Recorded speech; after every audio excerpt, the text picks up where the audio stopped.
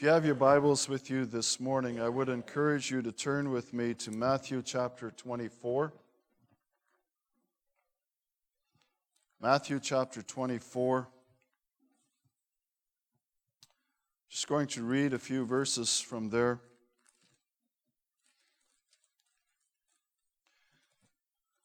Matthew chapter 4, beginning at verse 3. We'll read down to verse 8 and then we'll skip down toward the end of the chapter. Matthew chapter 24 and verse 3. As Jesus was sitting on the Mount of Olives, the disciples came to him privately. "Tell us," they said, "when will this happen? And what will be the sign of your coming and of the end of the age?" They were concerned about the end of the world. Jesus answered, "Watch out that no one deceives you, for many will come in my name, claiming, 'I am the Christ, I am the Messiah,' and will deceive many. You will hear of wars and rumors of wars, but see to it that you are not alarmed. Such things must happen, but the end is still to come. Nation will rise against nation, and kingdom against kingdom. There will be famines and earthquakes in various places. All these are the beginning of birth pains." And then over to verse 32, or down to verse 32. Verse 32 says, "Now learn this lesson from the fig tree. As soon as its twigs get tender and its leaves come out, you know that summer is near. Even so, when you see all these things, you know that it is near, right at the door. I tell you the truth, this generation will certainly not pass away until all these things have happened. Heaven and earth will pass away, but my words will never pass away." I don't know if you remember where you were on September the 11th of 2001, 10 years ago today, but I do. I sat down in my living room with a cup of coffee and I turned on the TV and I thought, what is this? What is going on? And as I sat there and watched, and I was just absolutely thunderstruck that was actually happening. And even the streets of Nipawin, I remember, were strangely quiet that morning as people in town remained glued to their TVs and their radios. Both of my adult daughters called home because they were frightened. Most of us probably felt a strange sense of unease as we somehow realized that this event is going to change our world, and it did change our world. Somehow we had come to believe that major acts of terrorism happened somewhere overseas. After all, we're safe in Canada and the United States. But it was an event that will not be quickly forgotten. I felt back then that we were standing at the threshold of some exciting times, and I hope that we're closer now than we've ever been before to the return of our Lord Jesus Christ. The previous winter, Still Pickin', our bluegrass group, had gone out to play at a carol festival in Choiceland, and the speaker that year, the pastor who gave the message at the Choiceland Carol Festival, talked about the return of the Lord Jesus Christ and talked about Christ's return in light of his first coming. And basically his message was, if Christ came once, he is surely coming again, and he will come in a different way than he ever did. And afterwards, the chairman of that program stood up and said, "Thank you, Pastor, for that interesting yet strangely disturbing message." And maybe that's what we felt when we saw the events of 9/11 in 2001. There's a tendency to react in fear, and yet for the believer, I don't think we need to be afraid. We need to remember, we need to be cautious, we need to be aware of what is going on, but we don't need to be afraid. And I think there are some key facts that you and I need to remember to help us to believe that God is still in control. No matter what happens, God is still in control. He has the destiny, your destiny, my destiny, the destiny of Canada, the United States, Afghanistan, Iraq, Al-Qaeda, all these things. God is in control regardless of what happens. So let me give you some key facts. The American president at the time, George W. Bush, said there was one of the things he said as a result, or on that day of 9/11, this reminds us that there is great evil in this world, and that is true. There was the hijacking and murder and suicide and deliberate bombing of the World Trade Center, the Pentagon, and the White House was a target as well. And it was, and it still is, difficult to believe that people could actually plan to carry out those events. It's easy to accept someone who commits murder in a rage or who does something when they're under the influence of alcohol or drugs.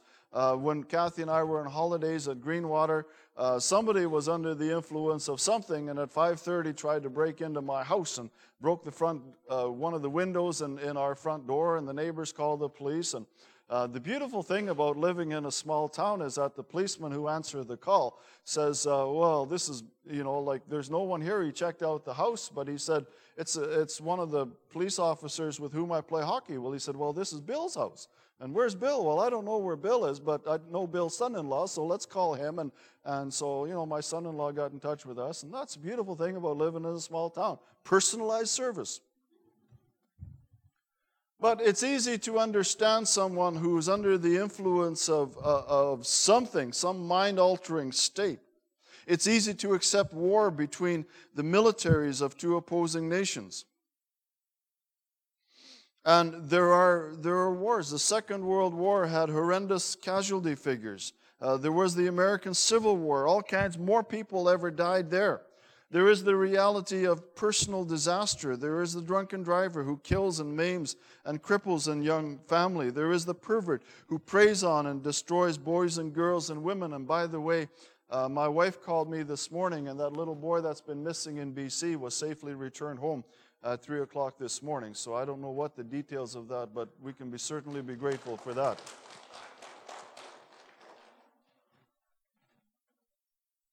There are natural disasters, and we can understand some of those things. But the reality is that all of creation has been affected by sin and longs to be set free. But there is also the reality of spiritual conflict. We have an enemy in this world, and his name is Satan. And his aim, his goal is to destroy us, to destroy the church of Jesus Christ, to destroy individual believers.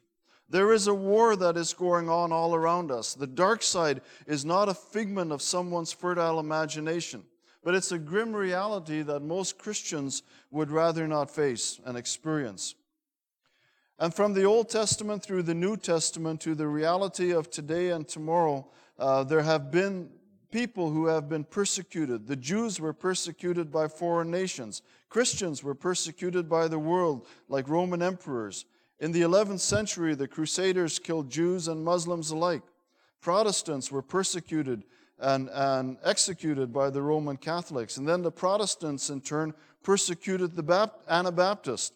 The Protestants and Catholics were still shooting and blowing up each other in Ireland. And Baptists, by the way, are guilty of some of the worst forms of bigotry, racism, and self-righteousness. But there are people in this world, people who follow the teachings of Islam, who believe it's their God-ordained right, their God-ordained duty to fight a holy war, a jihad, against Western worldliness and decadence. There are people in this world who hate you and me just because we live where we live and we do what we do. And because of its affluence, its immorality, and its support of Israel, America has become the epitome of all that stands opposed to fundamentalist Islam, and the taking of thousands of lives is now considered to be not only permitted, but a God-given duty to those who are spiritual. And I wonder who's behind all of that. And because you and I are neighbors to the United States, because you and I stand with the United States in our support of Israel, because our nation supports Israel, you and I are in the line of fire as well. And our Prime Minister said just this past week that radical Islam is probably one of the greatest threats that Canada faces. And I wonder who is behind it all. There is great evil in this world, but God has even evil under his control. The battle was begun thousands of years ago. We recognize that Satan was an enemy of God and that he fell from heaven. We understand from reading Revelation that almost a third of heaven's angels fell with Satan. And there's a battle. There are two sides in this world. There is God, the side of good, and there is the side of evil. Creation was spoiled. And when we read about Satan in Scripture, when we read about in Job chapters 1 and 2, I just read for you a little snippet out of those chapters. But in those chapters, we learn that Satan has control over nations, he has control over nature, and he has control over people. But it's all limited by God. And so we are left with questions. We ask ourselves, why does a God who is love allow these things to happen? What was a surprise to us on September 11th of 2001 was no surprise to God. There were weddings and funerals and celebrations and promotions, all kinds of things that were upset that day. And you may ask yourself, how can something so evil, where so many people died, turn out for good? And eternity may have the answers, or maybe in eternity the questions will no longer matter. I said to Brian and his daughters yesterday as we were stuccoing in the dark, while I was wandering around, I was the gopher, they were doing the stuccoing. And I said, we're going to sit around in heaven someday and talk about this. And Brian said, by the time we get to heaven, I don't think it's going to matter how late we work on this church building. And I think he's right. But if God takes care of his people, why were some of them killed by terrorists? There were good Christian people that died that day. And the reality is that all of us have sinned and deserve to die. But God has even evil. There is great evil in this world. God has even evil under his control. And thirdly, we need to recognize that good will ultimately triumph over evil. God has an agenda for world events. And the reality is that when you read your Bibles, things are going to get worse before they will get better. A one world government and a one world monetary system will be a welcome solution, not a punitive imposition. I believe that we are standing at the threshold of great things. I don't know what the next 10 years will bring, but I know God has it under control. When you read your Bibles, you realize that God's judgments before Christ's return will be unprecedented in their severity and in their effects. Look at Matthew chapter 24 and verse 21. Jesus said, "For then there will be great distress, unequaled from the beginning of the world until now, and never to be equaled again." If what we have seen is bad, what we are going to see or what we could see will be worse. And Christ's rule will be imposed by force over an unwilling people. God will ultimately triumph. And so how do we respond to this?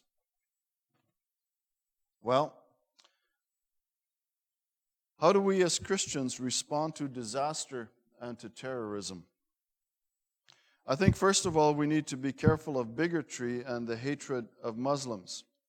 We need to be careful of the self-righteous condemnation of others. We will say, well, we're a Christian nation and, God is going to protect us, God loves us, and God favors us. And we need to recognize that we're not immune to these things. We need to be careful of bigotry and hatred. We need to recognize that not every Muslim is an extremist. On the other hand, we need to recognize that there is one God and one God alone. We know who He is, and His Son Jesus Christ. Jesus said, "I am the way, the truth, and the life. No man comes to the Father but by me." And He's either telling the truth or He's not telling the truth, and that's a decision that we have to make.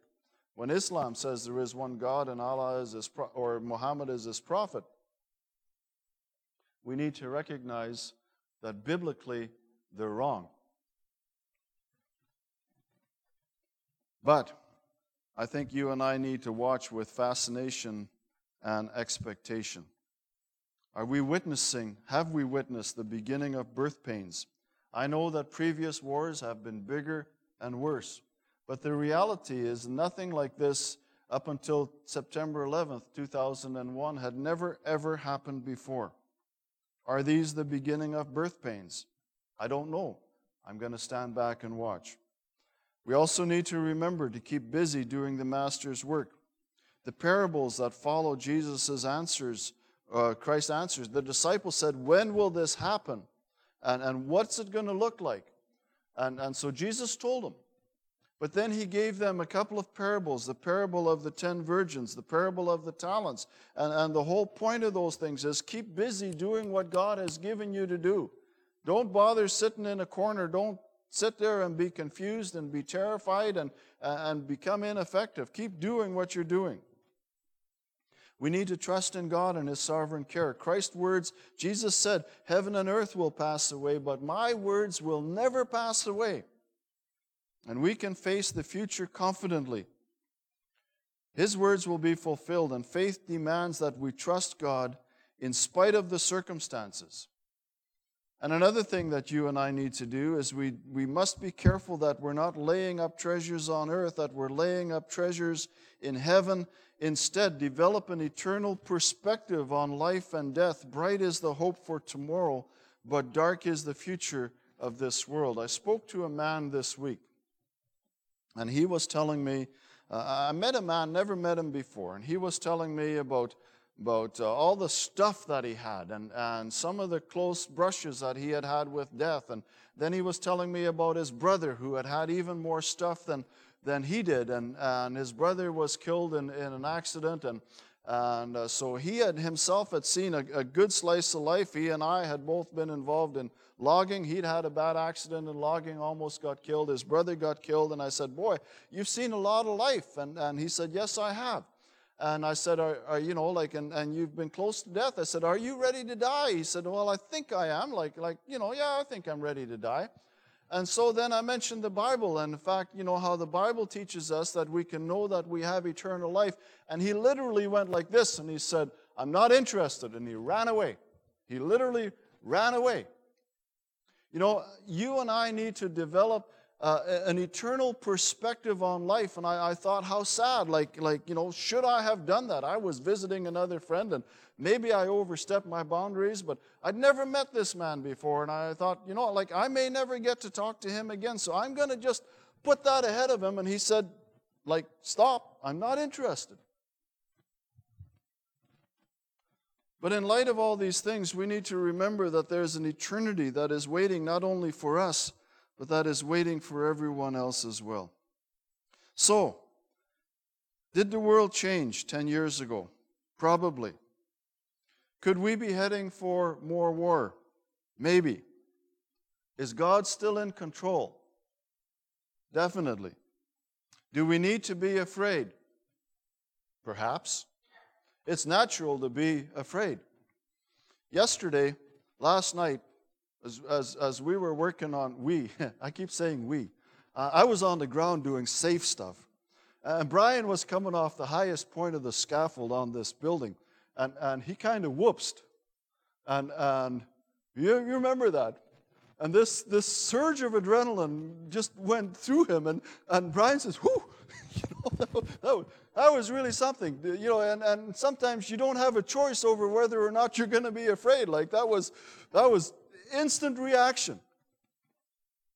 Do we need to be, will we be afraid? Probably, you know, if something like that happens to us, we'll probably be afraid. It's a natural reaction to being threatened. Can we face the future with confidence?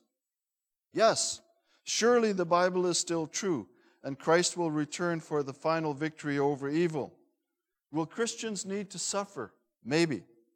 If Muslims initiate a holy war against Christianity and the supporters of Israel, then we will be on the receiving end of their anger. And it is no secret that radical Islam's goal is not just to coexist with Israel, but to exterminate Israel. And if you and I are going to stand with Israel as God's people, as the apple of God's eye, then you and I are going to come up against enemies. They are going to react against us. However, our task is to trust in God and to keep busy doing His work. So let me encourage you to keep the faith. I'm going to show a video for you, and after that we're going to close in prayer.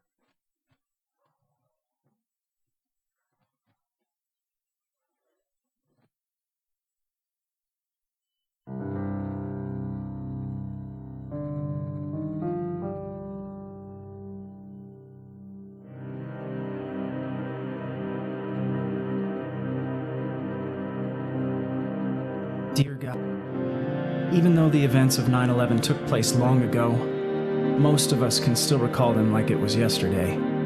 Some, more than others, are still feeling the effects and the pain. On this day, we remember all those who lost their lives and their loved ones to this terrible tragedy. We lift up their families and their friends and ask for strength, peace, and comfort. We also remember and honor those heroes who stepped in to help, to save, to serve. And we will never forget those who gave their lives for the noble cause of rescuing others. We are forever grateful and pray blessing and comfort over their families. We pray for the spirit of unity to revisit our nation, the unity we felt in the midst of our struggles and our confusion. We pray that our citizens would look to God for wisdom and guidance, just as many did during that time of uncertainty. But most of all, we pray for the swift return of our Savior, who will one day put an end to all tragedies and to all tears. We love you. And we pray all these things in the powerful name of Jesus Christ, our Lord. Amen. Let's stand for prayer. Father, thank you that in the midst of tragedy, uncertainty, and seeming defeat, that you are still in control. And Father, together we stand here and we affirm our faith in our Lord Jesus Christ. We affirm our confidence in you, Lord God Almighty. And together we stand against the schemes of the enemy. Father, we recognize that you have all the power, that you have all the wisdom, and we submit ourselves to you and to your will and to your design for our lives, for our future, for our country, for Israel, and for the United States. Lord, bless us, we pray. Give us the strength to stand. Give us the strength to be gracious. Give us the strength to be light and beacons in a dark world. And now may the grace of the Lord Jesus Christ, the love of God, and the fellowship of the Holy Spirit be with us all. Amen.